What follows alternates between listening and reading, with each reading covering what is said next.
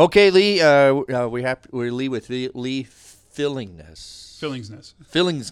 Yep. Fillings. Everybody misses the S. Yep. As you know, begin the show. Guest to dedicate it. So, what would you like to dedicate the show to before we get started? I'd like to dedicate the show to any of the charity efforts helping clean up in Minneapolis, St. Paul, Wonderful. and all those communities that have been affected by the, shall we say, the late unpleasantness. Why don't we put the links on there too, and the information of how they can help, like the Lake Street projects and all that stuff. Yeah, Lake Street projects. I've been doing a lot of stuff actually at Holy Trinity Lutheran Church, just off of Lake Street in St. Paul. Okay. They've been doing really good stuff, just distributing food to everybody. For those of you who can't see me, I'm an enormous person, so I've been actually helping load all the food in when I can get down there, and they've got lines of people that kind of just hand off, kind of like a whole biker brigade. Yeah. But they all know when something huge comes in, they just hand it to me and I walk it all the way back. Okay. And they're all happy about that. And I get my workout for the day. All right. Well, there's a wonderful dedication.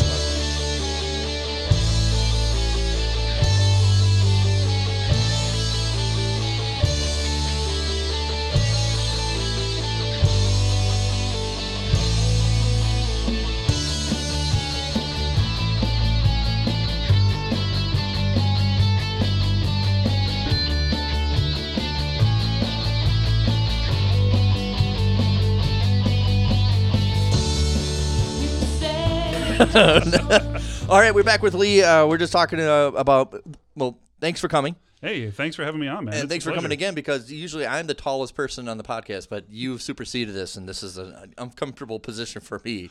I feel that. For a while, I was working at a restaurant downtown as the wine steward, and I had some of the Vikings and some of the Timberwolves as my regulars. And I'm 6'7", 280. That's okay. I'm rarely the shortest person in the room, and I'm rarely the smallest person in the room. But when those guys show up, I am one or the other, and occasionally both. Full. Yeah. What was his name? Kinney. That dude had me by 2 inches and at least 50 pounds, and I have not felt small since high school. And it's, because when you're a tall person, you don't really around other tall people, and you always kind of want to compensate. You want to might be nice and always bend down and reach their level. And by the end of the day, you're like, my back. Yeah. Well, I'm like 6'2", Yeah. so it's a little bit more my range, but yeah.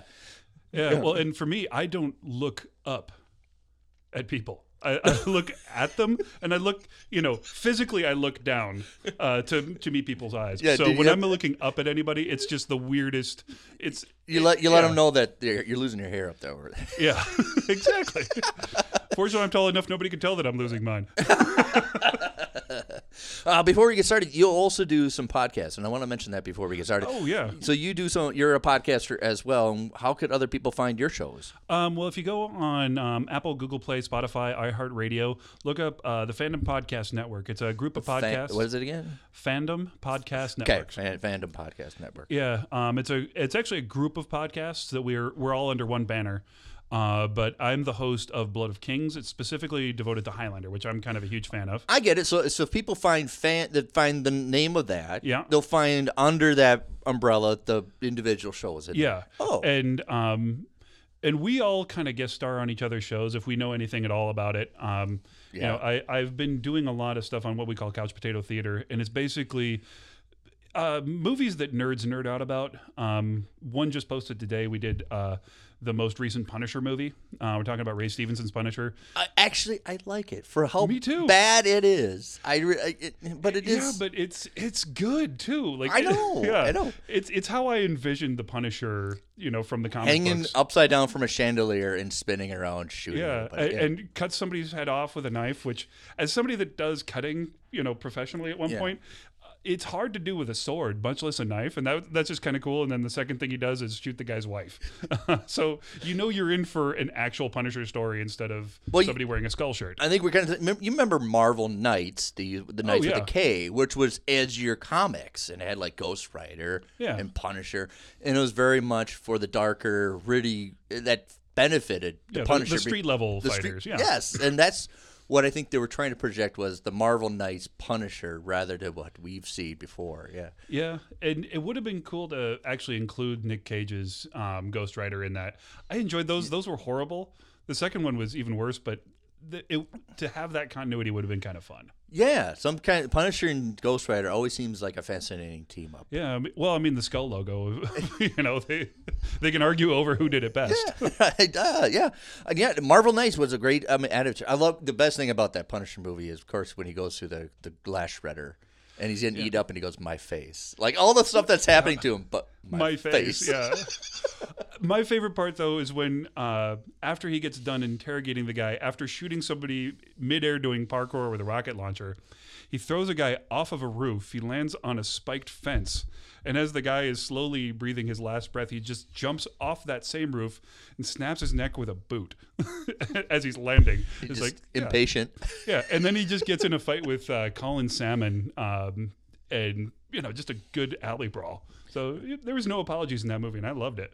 I do a YouTube channel with Kyle Gothi. It's called Kyle and Nick on Film on YouTube. And Kyle's a little bit younger than us, and he kind of like, what kind of movies that are kind of under the radar you want to talk about?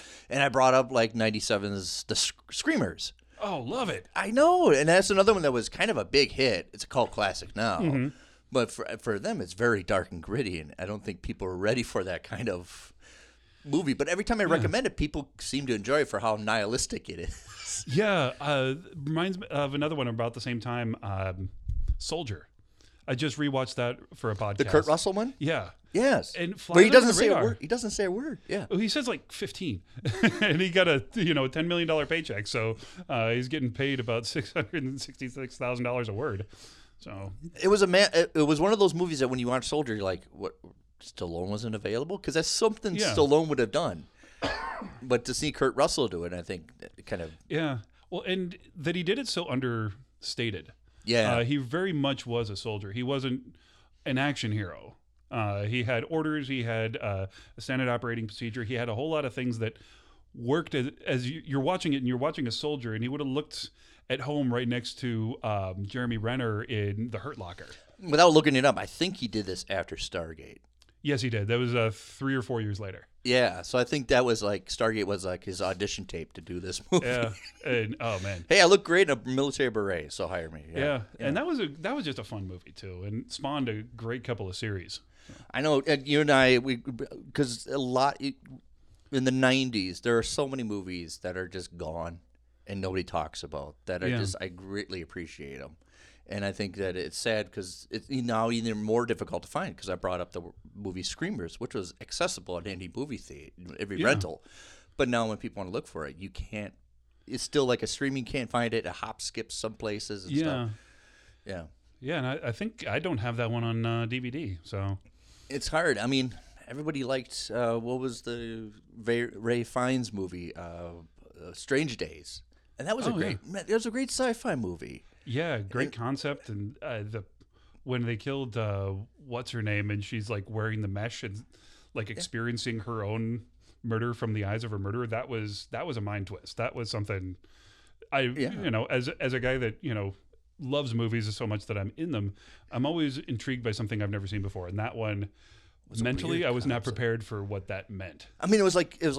Already you're learning, he's talking about YouTube and virtual reality and how addicting can be, and how people can't divorce it from reality, and people get sucked into it and all this stuff. And a great movie, And it had a murder mystery involved with it. You're right, yeah. Because that came out summer of '95, I think. Yes, when all that, what everybody calls tech noir came out. Yeah, because that was also the summer of Johnny Mnemonic. Which, as much as everyone makes fun of it, you all loved it when they remade it into Elysium. It's the same plot. It is same kind of notes, and they've got Charlotte Copley playing Dolph Lundgren's role. Even it's crazy. Elysium is kind of Johnny is almost put it back in the oven and set to bake a little bit more and come put out. Matt Damon in it, and because. I mean, Matt Damon was John Wick before John Wick, and now Keanu Reeves is John Wick. There was great techno, the whole style of tech noirs back then, like 13th Floor and even Free. I would put Free Jack, but that's a little earlier. Well, what was the one? Russell Crowe's breakout. He played Sid 6.1, Virtuosity. Yes, that also came out that summer, and you could probably not be difficult to find. I should go down and write my whole paper on the emergence of tech noir, how great it was in the early '90s, and how it bled into. Yeah. Well, and so much of it was on the money about what we're experiencing now, and so much of it is fantastical because I mean you look at Hackers, also 95, and we don't quite live in that world, but it was an interesting look at something that we're living in is people making money illicitly off of online everything. Right. I think in the Hackers I mentioned, why physically go rob a bank? We can just do it right here in the comfort of our home. Yeah, and then you don't have the weapons charge, you don't have assault and battery and all that other stuff, and yeah. Do you still catch yourself doing like old movies more than new movies, or you try to keep it balanced? I try to keep it balanced. Going through the shutdown like we did, I actually did go back to a whole bunch of old movies and TV shows that I always loved.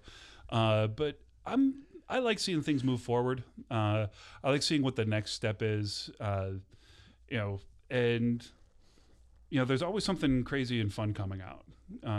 And I'm also one of those guys, like I will remember a movie, weird little details forever. So seeing it again just kind of is, some sort of nerd confirmation bias. Whereas when I see something new, I can kind of experience it.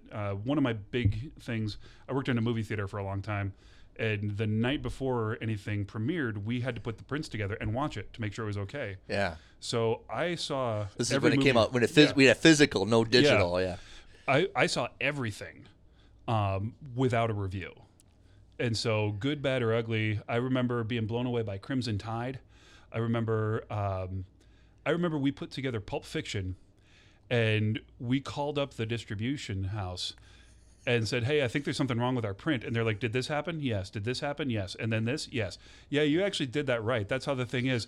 And we sat there. We're at a crappy theater in Des Moines, and we watched it again. And I realized this is something brand new. Cinema changed at that moment. I took my dad to it, and I was 17. Like, that's not a fun movie to watch with your dad. And my dad came out of it. He's like, yeah, some of that I wish I wasn't sitting with my son with. But that was that movie was... That's a moment where cinema changed. I was like a teenager too when that came out, and my parents were like, "Yeah, go see that movie." They had no grasp, and they were like, then they asked me as a teenager, "Should we go see that?" And I go, "You wouldn't get it." Like I knew right then and there it was something advanced for filming. Yeah. Like my dad got it. I knew my mom wouldn't like it, and she's confirmed that many times over. And she generally likes gangster movies, but that one goes a little bit further than most. But right. Yeah, I've always, though, I try to see things as quickly as possible. I still go to every fan premiere I can, that 6 o'clock Thursday, and before anyone can ruin it with spoilers or their own opinions or, George Lucas or whoever they're angry at, they kind of rip them apart. I like to just see a movie and enjoy it. One recently I just rewatched again with some friends, the most recent Terminator movie. Really good. It was Dark Fate. Yeah.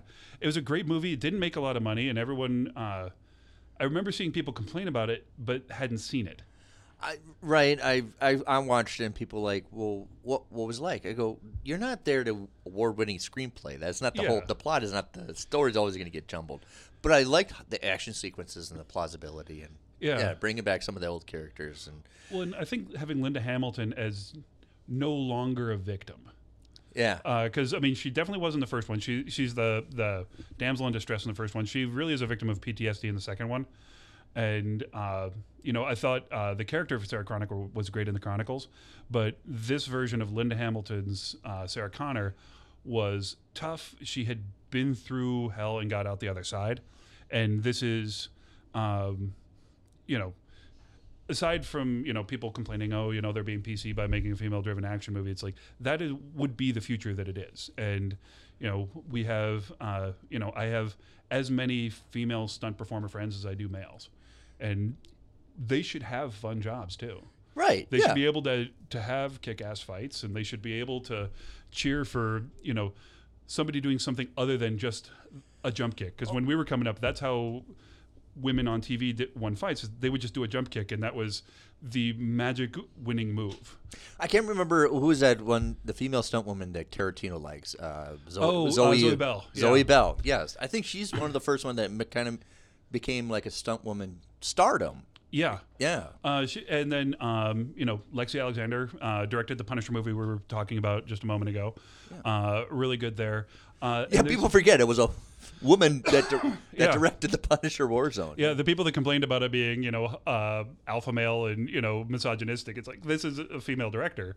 And sometimes the world is just dark, and we see it through whatever lens we like. But, I really enjoyed watching that. I honestly liked the most recent Ghostbusters movie. Before everyone complained about it, as its own thing, it was very funny. And I thought Hemsworth was absolutely hysterical as... They needed somebody like that.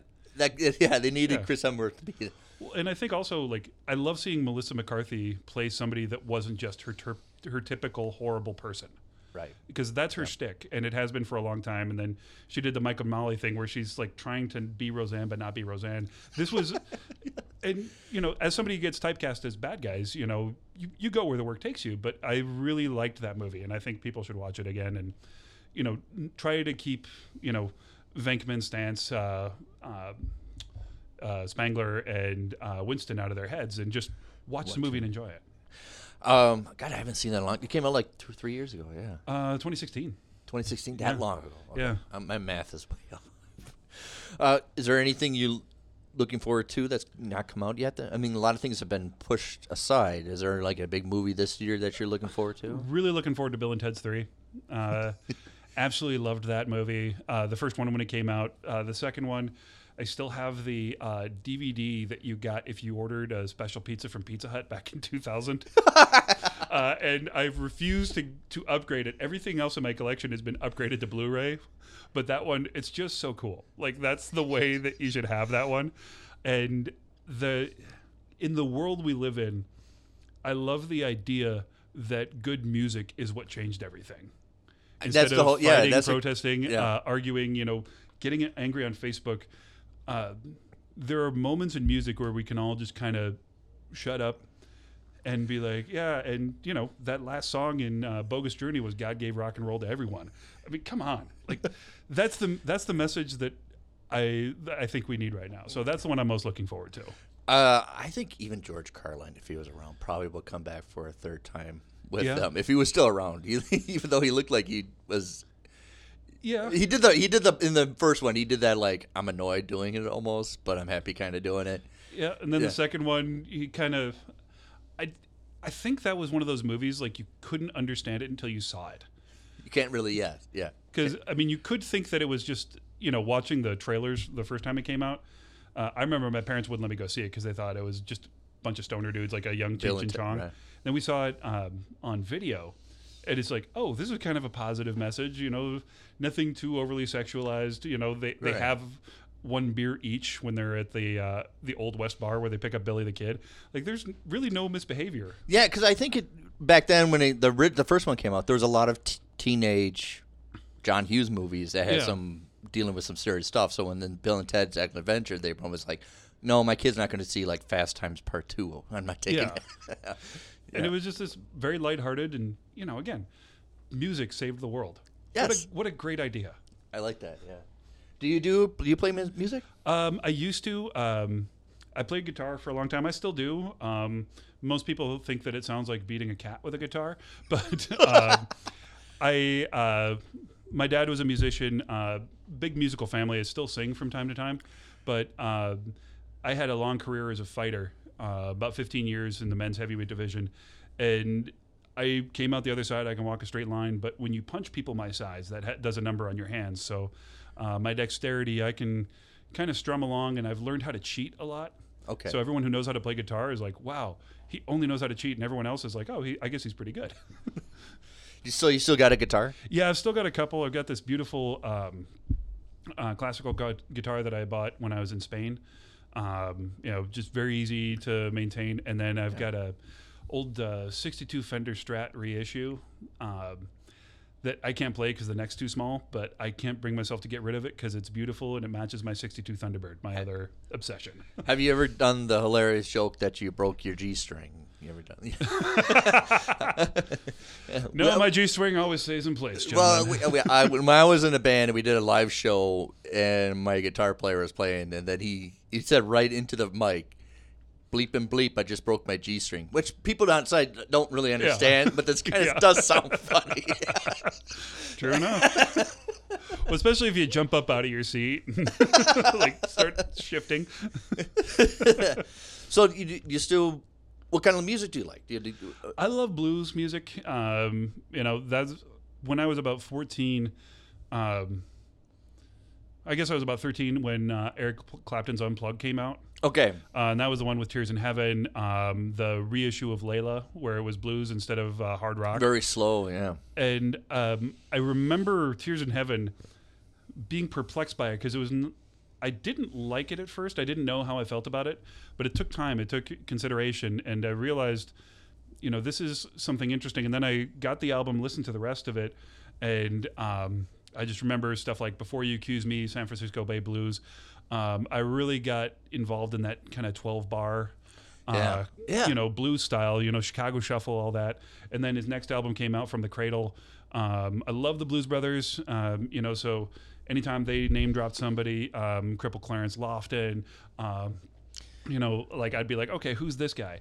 And then Blues Traveler came out about that same time, and I'm kind of referencing just the white guys, but then that took me down, to John Lee Hooker and down to B.B. King, who I got to see him play. Johnny Lee Hooker? No, B.B. King. Oh. I saw him play November of 2001. It was a concert. I had bought the tickets for me and some friends and my lady at the time. And I just remember he started the show off. He's like, I think, I love the blues, but I think we need to be a little bit happier now. So I'm going to sing a song, and you can just sing along with me. Dude plays You Are My Sunshine. And there was anything that we needed at that time was to just have a whole bunch of people around you singing You Are My Sunshine. It was so cool. Who would believe you, right? Yeah, and but music, I guess I keep coming back to it. Music is a way to change the world. That Eric Clapton song, Tears in Heaven. Yeah. I think, wasn't it in the movie Rush? Rush, yes. With Jennifer Jason Leigh and Jason Patrick. Which another great new movie, which is, I think the bad guy is Greg Allman, wasn't it? The bad guy is Greg Allman. Yeah, I think so. Allman. It's very druggy, sex, drugs, and rock and roll kind of a thing. Yeah, and and that song he wrote actually because he was high and his toddler son fell out the window of a hotel. Yes. And so he wrote it for his son. So, definitely qualifies as blues. Right. Yes.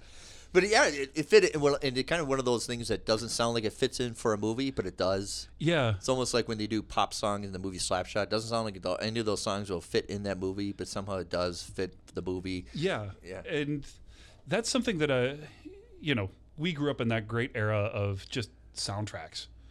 From like Saturday Night Fever on. Like your movie had to have a great soundtrack, and I probably own most of them. You speaking about it because I was just talking to my friend when I went to see the movie The Crow. Yeah. And that was the song Big Empty from Stone Temple Pilots was in that movie, and you couldn't get that song. You couldn't get the song yet. Oh, yeah. And so the soundtrack came later. And it was like, I remember that summer waiting for Stone Temple Pilots' second album to come out so I can buy it just for that one song I like. Yeah. Yeah. Yeah. Well, and that soundtrack was actually my introduction to The Cure because they've got that song Burn on there. Gosh, that's another one that's a great soundtrack. Yeah. I think I have the CD somewhere. And great movie in and of itself. One I'm glad they decided not to remake. They were talking about it for a while, and there's nothing to improve on in that. And I think they learned that with the most recent Evil Dead. Like, it's not that they didn't make a good movie, but they didn't improve on the original. Well, the whole point is, why would you do another one just to make money? And then I think The Crow, it's something when you don't want to. It just fits fine. It's perfect timing of it. The darkness from it. There's a little, the kid, everything. Well, and, such a fantastic performance from Brandon Lee. It showed that he is an actor and not just Bruce Lee's son, not just a martial artist. There's a lot of great depth in there that makes me wonder what his career would have turned to after that. Right, because that's when he was just starting. Yeah. He would have been, I think he would have. Yeah, because before that he had Laser Mission. They did the Kung Fu television movie, kind of their first attempted reboot. Showdown in Little Tokyo, which anything with Dolph Lundgren, I'm totally in. As a giant Scandinavian, I got to support my brethren. And there was Rapid Fire that he made with the late Powers Booth. I do remember that, but yeah.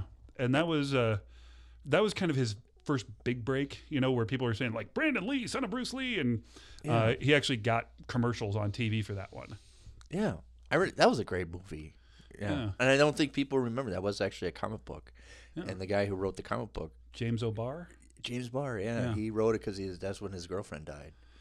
Oh, and then he wrote the whole Crow, the Crow based on it. But if you read the comic book, it looks like the movie. I think he went through about 1,000 markers to get that comic book done. Yeah. I will say, I wish that they had actually gotten Iggy Pop for the role in the first one. Yeah. Simony, I think he does in the sequel. Yeah, he is in the sequel, and it's basically like a remake of the first one, and he's playing the same character that the actor based his performance off.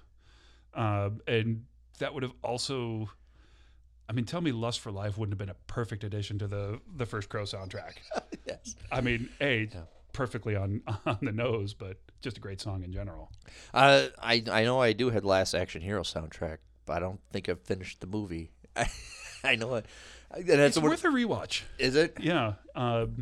It at the time it came out, everyone was expecting the usual action hero. I think he's expecting Total Recall or something like that. Yeah, but it's more of a introspection on like the genre itself, and it's self-referential and self-deprecating at the same time.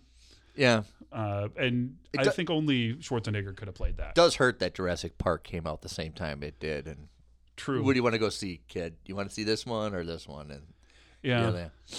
Well, and that was early role for Tywin Lannister. Bad guy with the crazy glass eye. That's right. Yeah. Right. Gosh. Oh my gosh. I have to go back and watch it. See, there you go. Yeah, I'm a big movie nerd. In case anyone hasn't figured out by now. You still kind of. You obviously like all the mainstream and stuff. Do you still kind of follow the underground movies or kind of the subgenres or something like that? Oh yeah, anything kung fu related. Martial arts in general. I'm on all the weird little groups and still have my subscription to Black Belt Magazine, even though there are about 12 pages now compared to the volumes we used to get. But anytime they mention something, I'll go and see it. There's what was the movie Triple Threat or something a couple years ago? Michael Jai White, Tony Jaa, and I think it was Iwo Ikwai from The Raid. Yes. Great movie, and you could tell that Michael Jai White was never in the same country with the rest of them. And seeing it, having now worked in film, I don't know that anyone else picked up on it, but you can tell that they were never in the same room if you know what tricks to look for. Yeah. And it was really, from that level, it was really cool to watch. But kind of lame too. It's kind of funny because the popular movies that Michael Jai White has done is Spawn, and then he has brief appearance in The Dark Knight. Yeah. And so we only know him for fighting clowns. Yeah. Fair enough. And he's also but he's doing kung fu movies overseas. Oh yeah. And Blood and Bone was a good one that he made about I want to say 10 years ago. Co-starring Rufio from Hook. Yeah. And Rufio packed on quite a few pounds. But, kind of good old kind of 80s style kung fu movie. And then I like that. Yeah. One of my favorites though, he did a throwback blaxploitation movie called Black Dynamite, where he's basically playing like a combination of Superfly and Dolomite. And it ends with a nunchuck duel with Richard Nixon in what he calls the Honky House. This is golden. This is yes. This is actually you got Dolomite and yes, super. Yeah. Oh my gosh. And they got the tricked out Cadillac with the gold propellers over the headlights. He's got $100 suit, a $5,000 car, and he knows how to please the ladies. Absolutely insane. And if it weren't for like Arsenio Hall and Sally Richardson Richfield, and Tommy Davidson, there's really nobody you would recognize. You would swear that it was made in the 70s. It's not like I'm Gonna Get You Sucker where they make fun of it. Okay. This is a tribute. Everything feels like it was made in the 70s. I hope they have the cigarette burns in the corner. They intentionally put those in there. They do. Oh, gosh. I miss those. And they have like weird little, they'll have the microphone kind of getting into shot and then not. And then they'll have like a blown take. But then they'll just cut away from it. Like this guy accidentally slaps another actor, and you see him go, "What?" And then they just cut. Right. Or it's very Yeah. I miss the underground, those late 70s. Yeah. And I told my wife a long time, I miss when the sound turns on. I miss that so much because it's going to be a good grindy movie when it starts with this the movie, and then you get the overblaring yellow credits. They're like that. I miss that. Yeah, and there's just something to be said. When people make movies like that, it's like something that they love that they want to show everybody else. Yeah, that I appreciate that more than I want to make money, so I'm going to go to the middle of the road. So if somebody swings for the fences and just makes something they want to make, it's great. And that's one of the things I love about the Minneapolis film community is nobody, some of us are making money, but nobody's making money off of these films. This is a story we want to tell. This is we all want to work with our friends. We want to do something crazy. We had an idea. I was talking with Laura Riley about a movie she did a couple years ago where the team that came together, it's like, oh yeah, I know how to animate velociraptors. Cool. And then the other guy's like, actually, I've got an animation for a Tyrannosaurus Rex. Let's throw that in there too. Cool. Just do it. Yeah. And then we're going to hop in a time machine and go to outer space. Solves it right there. And, we get to do all these crazy things with that freedom of knowing that we're not going to become millionaires on it. And I always appreciate movies like that just make what they want to make. Right. And sometimes it's a little more enjoyable to watch, even though and you're right, the budget's small and they have to be creative about stuff. Yeah. But sometimes it's the best. Your limitations make you the most creative sometimes. Yeah. Where you're like, I don't have the money or the finances to do it, so but how about we do it this way? How about do it that way? Well, yeah. Well, you look at the original Star Wars. Nobody was looking for that movie. Nobody was looking for it to look like that. No. And they've figured out, they developed technology to make that movie that now sets the stage, and everyone's trying to redo that again. They'll always call something the next Star Wars, whether it's The Matrix or Avatar. But really, they just need to make their movie and see, like Boondock Saints. Yeah. Well, are they doing a third one of that? They keep on talking about it, and I would hope so. Sean Patrick Flanery is not looking quite as good these days, but you're right. Yeah. I would like to see how that turns out. Unlike a lot of people, I actually like the second one. So, but I'm weird that way. All right, we're gonna take a little break and back more with Lee Fillingsness. Did I get it? Yes, sir. From the galactic depths of the comic book universe comes the ghosts of the stratosphere, ready to galvanize and energize your mind with the latest of comic book news and reviews. And why are you stopping me? Yes, that's much better. Hi, this is Andy Larson for Ghosts of the Stratosphere. Join me every week along with my co-hosts Rob Stewart and Chad Smith, as well as a cavalcade of fantastic comic book guests as we dish out heaping helpings of the greatest and latest of comic book news and reviews. New shows posted every Tuesday with bonus shows every first Friday of the month. You can find us on iTunes and Stitcher under Ghosts of the Stratosphere, as well as on our website, www.gotstratosphere.com. Hope to see you soon, folks.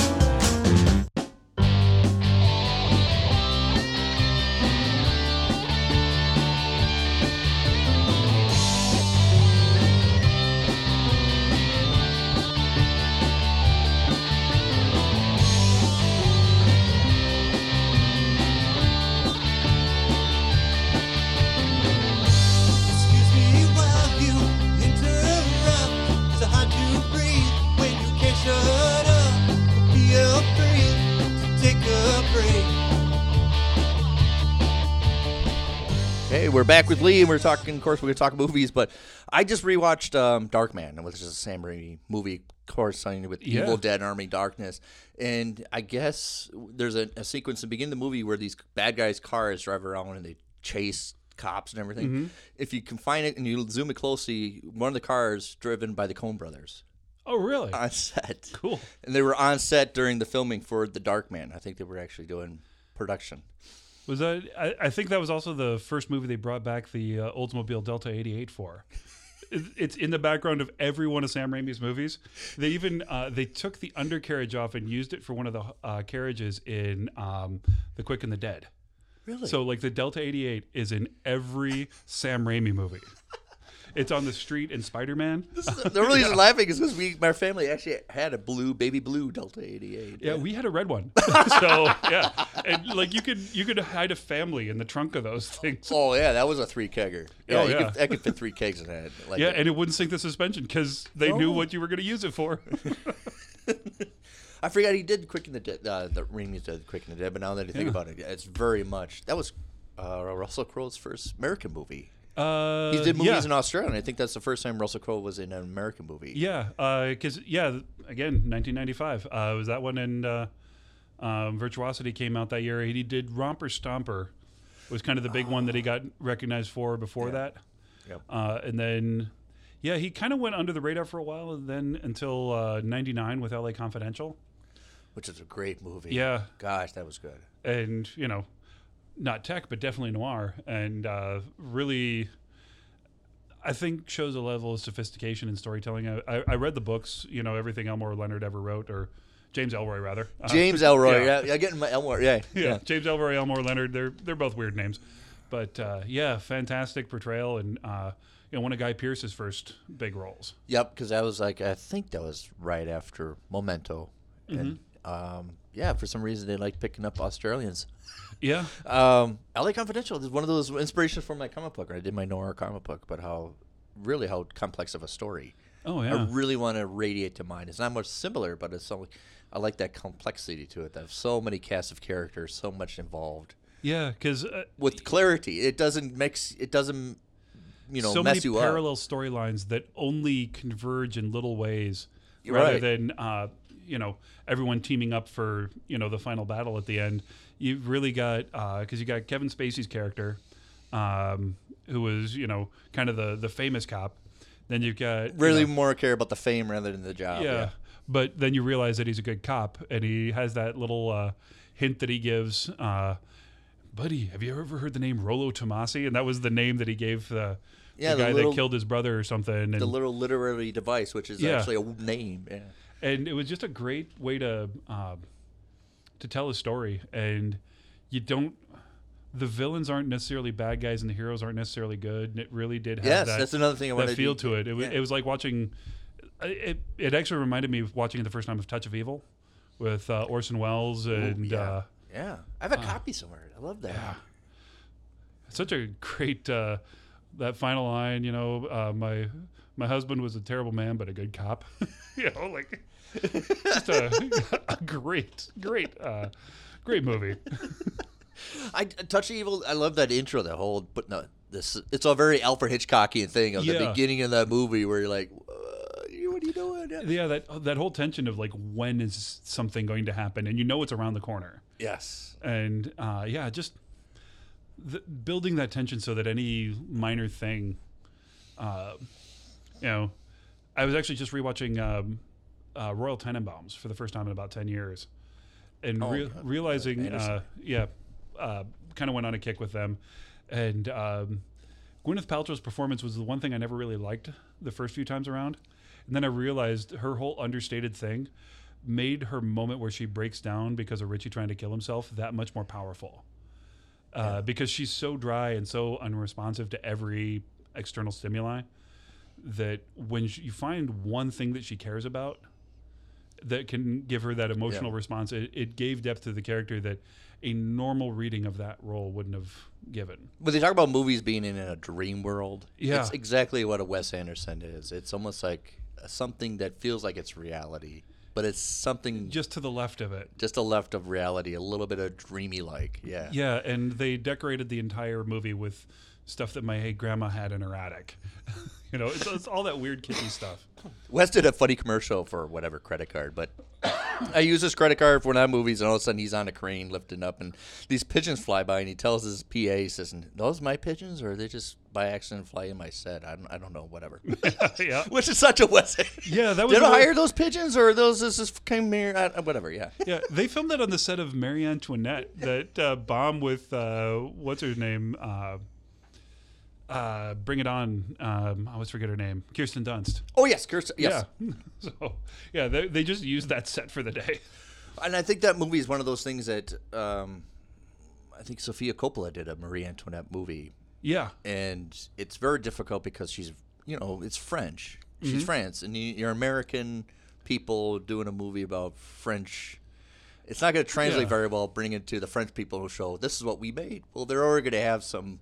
Yeah. Could you imagine if people from France did a movie about, I don't know, George Washington? They showed it here. You're like, you already have some reservations about. Yeah.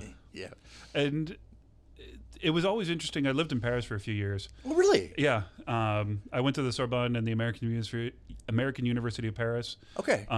Studied history, French, and international business. But the interpretations of everything was really funny. For a while, I'd only go see stuff with subtitles. Yeah. But then once my French got good enough, I'd go see it dubbed. And all the ways that things were mispronounced or retranslated, or the humor just was supposed to change. The one I remember was Hitchhiker's Guide to the Galaxy. Zaphod Beeblebrox, the president of the universe. Doublehead. They changed his name to Zappy Bibisi, which basically... They already got a reaction out of me, yeah. But that's how they say BBC. So, like, that was their attempt at saying this is British humor. I still don't understand, like, how BBC makes more sense than Beeblebrox. But, yeah, the other one was, you'll appreciate this as a comic book nerd, Ben Affleck's Daredevil came out while I was there. Went to cinema on the Champs-Élysées, like, je voudrais un billet pour Daredevil. Quoi? Daredevil, le film avec Ben Affleck. Oh, say Dartville. And one of the very few times I just wanted to yell at somebody, I'm like, no. It is not pronounced Dartville. It's Daredevil. We made the guy. He's the man with no fear. His name is Daredevil. Daredevil. Right. And I guess that's to understand that a lot of things that intentionally look for them and their culture looks action-packed, and which it's a little bit off here. Yeah. One of my favorite directors, Sam Fuller, who worked for MGM, he did a lot of pulpy movies that Tarantino will like, Pick Up on South Street and 40 Guns and House of Bamboo, and they're very grimy, that didn't get a lot of popularity here, but in France were very well celebrated. So much that he went over and lived over there because he liked his movie so much. And and it's just weird that I think people are TMC ran a film festival of his, and he worked for MGM. He was a big movie producer. He just made a lot of low-budget movies, and he made them Gonzo style sometimes. That just, over there, they appreciate much more than we did over here. Well, and I think if you look at directors like Tarantino and Kevin Smith, as good as they are, they wouldn't have been recognized if French cinema, specifically the Cannes Film Festival for both of them, hadn't recognized the genius. And those very, very much are in the style of French films. French New Wave. Yeah. Well, I mean, they're character-driven, they're... Very loosely. Doesn't look. Yeah. Tell me what the plot of Clerks is. Two guys hang out in a store. I got to have a hockey game. Yeah. I got to play hockey. Sure you were open. And there's these two drug dealers just hang out outside the door. They occasionally say weird things. Like, it doesn't make sense on paper, but the French audience is willing to watch some amazing stuff. I got into like François Truffaut, Romain Duris, Cédric Klapisch, a few other really good directors while I was there, and you just start to see that we're so focused on story, like A, then B, then C, that we sort of lose who the characters are. The characters just become these basically victims of a storyline rather than participants in it. And they don't make things move other than Tony Stark making a big choice. And then everyone else has to respond to that and act emotional. You really start to see characters interacting with the world, even as they're kind of moving along. This makes sense. Storyline. Yeah, because I've heard many people that are foreigners has the American movies are too linear. Like you want it to like this goes to this, and it's just nobody really doesn't like that so much, a linear story. Yeah, there was this probably my favorite movie that I saw while I was over there. Still one of my top 10 of all time. It's a movie called L'Auberge Espagnole, The Spanish Apartment, and it's about this kid from Paris that he gets tentatively offered a job, but he needs to like kind of understand Spanish and Spain. Okay. So he goes to Barcelona, where they don't speak Spanish; they speak Catalan, and has this amazing adventure that it's about friendships, it's about sex, it's about coming to terms with his his mother and his father have been disconnected, and all these weird relationships, and it's become a trilogy, and nobody's ever been sacrificed for the story. Everyone's a part of it, but everyone moves through it, and if you get the chance, watch them all. It's the Spanish Apartment, Russian Dolls, and Chinese something. And they're all a trilogy. They all kind of fit together. Yeah, starring Romain Duris, which he's been in a couple American movies. I think most. Le Divorce was kind of the biggest one he was in. Right. Okay. Now you get. He played the guy that played with the crazy hair. Yes. By the way, I think I'm in the background of a shot of that. You think? Yeah. On location. Yeah, they were filming on the Champs-Élysées, and I had been in Paris for about a month at that point, and I saw Stockard Channing, very striking woman, and I waited for a break in filming, and it's not like a set here. I was able to just walk right up to her, and I'm like, I'm sorry, Miss Channing, I'm a big fan of yours. And we spent a while talking about 6 Degrees of Separation. The Will Smith. Yeah, and what an amazing movie that was. And, I kind of told her how inspiring that was for me. And this was frightening because before we recorded last night, just for fun, I watched the Paul Newman Twilight movie, where she's in it as a detective that still has a soft spot for Paul Newman's character. Yeah. It's called Twilight, which that whole series ruined it. But if you can find it, it's very low note noir story. But Stockard plays good at that. She brings it out. But she was very generous with her time. She signed my journal, and there was a young actress there, blonde, pretty, who I had assumed was French until I saw the movie, and it was Kate Hudson. And I was talking to Stockard Channing for 15 minutes, and Kate Hudson is just sitting there being ignored by this. At the time, I was, I had just moved to France, so I was still very American. I'm pretty sure I was dripping denim that day, and here's this beast of a man, that is gushing over Stockard Channing. I think I said hello to her. I had no idea who she was, but I was just starstruck by Stockard Channing. I mean, it's Rizzo. Right. She was in Cobra. She was very close to being Lois Lane in the Superman movie. It was that pretty would have much been a cool take. It was pretty much down to her and Margaret Kidder. They were both doing fun. And if you ever somewhere on YouTube, her audition for being Lois, it's actually pretty good. They actually did a screen test of Christopher Reeve and her on the balcony. Yeah. And the whole having dinner on the balcony on that scene with her. The whole dinner. Oh yeah, Can You Hear My Thoughts? The whole dialogue. They actually did a test of her and Stockard, and it was actually pretty good. But just Margot won it all. But yeah, it would have been weird to see her playing Lois. Yeah. Yeah, I was just pretty close to doing it. It would have been an interesting take, but I would definitely believe her as a ace reporter. No nonsense. Prisoners, yeah. That's one thing I never really got from Amy Adams. Or no, was it Amy Adams in the most recent one? Yeah, with her and Henry. Yeah. I'd never really got her. She just didn't seem Lois-y to me. No, and even the one that they had with Superman Returns, Kate, what's her name, Bosworth. Yeah, it just didn't really. Even though plausible to me, yeah. He was really good at being Christopher Reeve, and he actually used to go to my gym when I lived in Des Moines. Brandon Routh, yeah. Him and that 70s Show guy, Kelso. Ashton Kutcher, yeah. They both used to go to Seven Flags in West Des Moines. I had a membership since, I think, 1987. And it was just before I moved away that they both started working out there. I'm not going to claim that I ever knew them, but okay. Right, because they both come from Iowa. Yeah, but and so does Jason Momoa. So there's some weird connections there. But my dad was friends with the owner of Seven Flags for a long time, and we found out about this. The other weird connection there, Persis Khambatta was a member. She was the bald chick in the first Star Trek movie. Oh. So she had hair. Yeah. And she was a very nice lady. When I met her, I was a kid, and I couldn't have cared less about her being in Star Trek. She was just a very nice lady.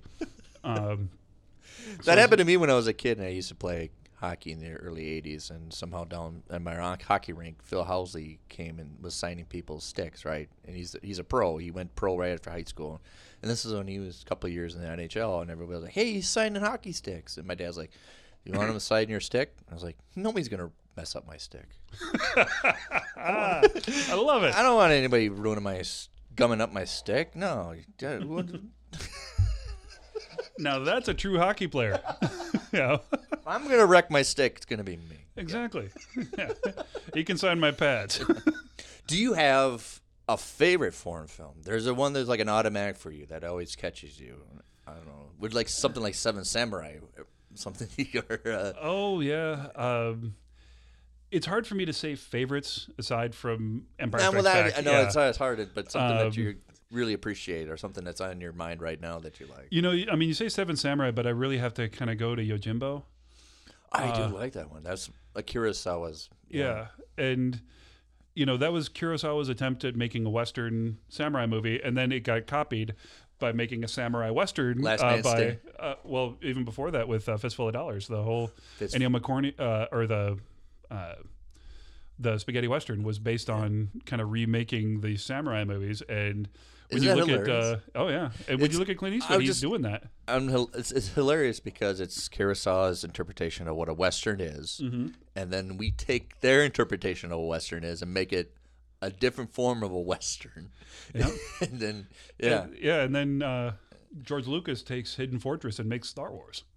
Right. Yeah. And I think Kurosawa, what was it? He took his interpretation of Macbeth. Was it Blood something? Throne of Blood. Throne of Blood, yeah. Which has the best authentic looking getting shot through arrows on film ever. Well, especially because they were shooting real arrows, and Mifune is absolutely terrified that he's going to get hit as he's running around. Right. So, yeah, if you didn't know, Kurosawa actually hired expert archers to intentionally miss him. And he is actually, it's pretty dang close to getting him. And I think they do actually hit him sometimes. Yeah. And well, it's like they did that again with Coppola in the Heart of Darkness is the documentary based on it, but Apocalypse Now. Yeah. They actually are firing, very small bamboo arrows at the PBR as it's going down the river, but like they're getting hit by these things, and they have to be aerodynamic, so they are shaped and they are tipped. And a lot of the actors that were in that ended up getting little welts and everything, but. I think even Lawrence Fishburne lied about his age in that movie. I think he said he was 19, and I think he was actually 16. Yeah, and and Harrison Ford was in that for like a couple of minutes. Yeah. But he did that one, and because he was kind of on loan from George Lucas, he was this guy from Carpenter. Well, and he had, I think at that point he had done American Graffiti. He was Bob Falfa in that. Yeah. And then they went on to make The Frisco Kid and Force 10 from Navarone. Frisco Kid with Gene Wilder. Yeah. Which is kind of like, if you tap Gene Wilder and Harrison Ford, they actually did a movie together. Yeah, where Harrison Ford is a cowboy and Gene Wilder is a rabbi. Yep. Everything that you think happened in that movie without seeing it happened in that movie. There's explosions. There's bad ethnic jokes in there. Yeah, and it's enjoyable, but you have to appreciate that it's also bad. There's another one that I think you find at Amazon Prime, Harrison Ford, Hanover Street, that gets overlooked. That I think it's considered like a comedy, but he plays a American pilot on loan to help the British fight the war. That's right. I forgot about that. It's a little bit of romance more than an action movie, but I actually do appreciate there's some very good stuff in it actually. Yeah. Getting back to your question on foreign films, I've really got to throw Hero up there. From China? Yeah, directed by Zhang Yimou. Yeah. Jet Li, and trying to remember everybody that was in it, but it's just this amazing telling, and it's from a cinematic standpoint, the choices that the DP made, that the director made, in terms of color, of the various different stories that they tell, because everything is kind of stripped away. There are so many lies, and they only find certain truths. Yep. And when they finally strip everything down, you go from this amazing Hong Kong style action to a very brutal fight. It almost feels like two movies into one. Yeah. If I remember going and seeing this in the theater, it's very sweeping, epic story, but then you have a little more intense fighting. And it starts with this amazing fight between Jet Li and Donnie Yen. Spear versus sword, which is from a fight choreography standpoint, spear is very hard to choreograph for. Not that it's hard to use, but to shoot with a camera. The sword is the reason why we know so much about swords is they're perfect for film, because you can have two characters in frame. They're not too far away from each other, and you can kind of swing and you can cheat and you can make it look you can like find they're in danger, but you can keep it safe. A spear doesn't have the same thing. You're always outside of danger with it. So to choreograph so that the character is in peril is a little bit trickier. And so it was this big choice between the two of them to do this fight. And then you go through, and then suddenly you have this crazy wuxia style for the later fights where they're fighting hails of arrows. That's what. I was and beautiful stuff. Places that had never been filmed before. And you have this black and white fight for the first one, and then you have everything is in greens or in blues or in reds, and then finally once it's white, you get down to the truth of it. And it's this great historical thing, and it's a story like Hamlet or King Arthur that has been told in cinema so many times in China. But I think from a technical standpoint, this is the best version of it. I agree. When I went to see it in the theater, it's almost like you want to see it again. Yeah, because you almost feel there's so much in it. It's very just going from a memory. It looks like it's very full. There's a lot of stuff going on. Yeah, and it's one that does bear rewatching, because when you know what to look for the second time, you're finding little details. And I always love that. When there's certain movies like Usual Suspects, when you watch it the second time, you get to say, oh, and you get to see like all this stuff. They're doing the perfect magician's thing. Look at this. Here's the truth. And it's crazy. Watch this hand. Yeah, it's fascinating. I got an invitation to the Magic Castle, which is the fraternity house in LA. If you haven't got a chance, you get invited. You have to get invited to go, and I get to get invited, and it's wonderful to see authentic good magic up close. Yeah, like 2 inches from you. When somebody doing a simple card trick. Yeah, and you're like, I'm full. I got it. I'm gonna dial in, and then you're like, no, you didn't. Or how did you do that? Or it's on your persons. That's what freaks you out the most is when they do a magic trick and he says, oh, you picked the 7 hearts? Yeah. Well, I don't have it. You did. And you look down, you're like, oh my. Yeah. That's really, I know it's not real, but your mind says it's real because it's filling in the blanks for you. But that's really, it's really good. I remember right around 2002 when they made the new 20s, this poor magician had decided, who in the crowd has a $20 bill? Oh, no, not that one. It's like, oh, yeah, you've got an old 20 as your... Yep. The transition to old $20 bill. And it was just... I felt so bad for him. And it's like, dude, we all know what happened. Sorry. But... Yeah, movies are... Well, that's who the first people that made movies were magicians. Yeah. George Millay and all that. Yeah. And it's still kind of regarded as almost magic of being a magician. That was something that I was very fortunate to be able to experience. I did a thing at the Pompidou Center in Paris on Georges Méliès. And if anybody out there is unfamiliar, go watch the movie Hugo, which got completely overlooked, but amazingly well done. But he basically invented special effects. Pretty much, yeah. Because... suddenly you just have this realm where you're not just pointing a camera at something and saying, there it is. You can make up, a trip to the moon. We can watch Star Wars. We can do all this amazing stuff just with tricks and imagination and craziness. And it was seeing that in Paris and then having the proctors talking about the docents talking about what's going on, why this is important, and that they went in and colored their frames, and one by one. So you'll see these weird waves, and it's like, oh yeah, they didn't have some guy with a computer doing this. Right. Well, even my dad did special effects, long time ago. He actually worked with the company that made Captain Power. A good friend of my dad's. if you're old, you'll remember that show, but it was a TV show where you had the toys that would interact on television. Okay. And so you'd have a plane and you could shoot the bad guys on television. They could shoot you back and you'd kind of tally the score at the end. But they did that. And some of them went on to actually make Space Jam. And I remember seeing cells for that years before it ever came out. Took that long to do. Right. But I remember helping him render effects that would take months. And then I was making a movie with Abby Aerosmith and Kyle Thornton here in town, I want to say 3 years ago. And they were just doing some green screen stuff, and they wanted me to kind of walk forward. And they're going to be like, okay, well, we're going to render this. And in my head, I'm like, well, I'm never going to see that. 20 minutes later, they pull me in to show me walking out of this time portal. And I'm like, that used to be weeks of work. Yeah. Because it was film, and this is like the early 90s that I did this.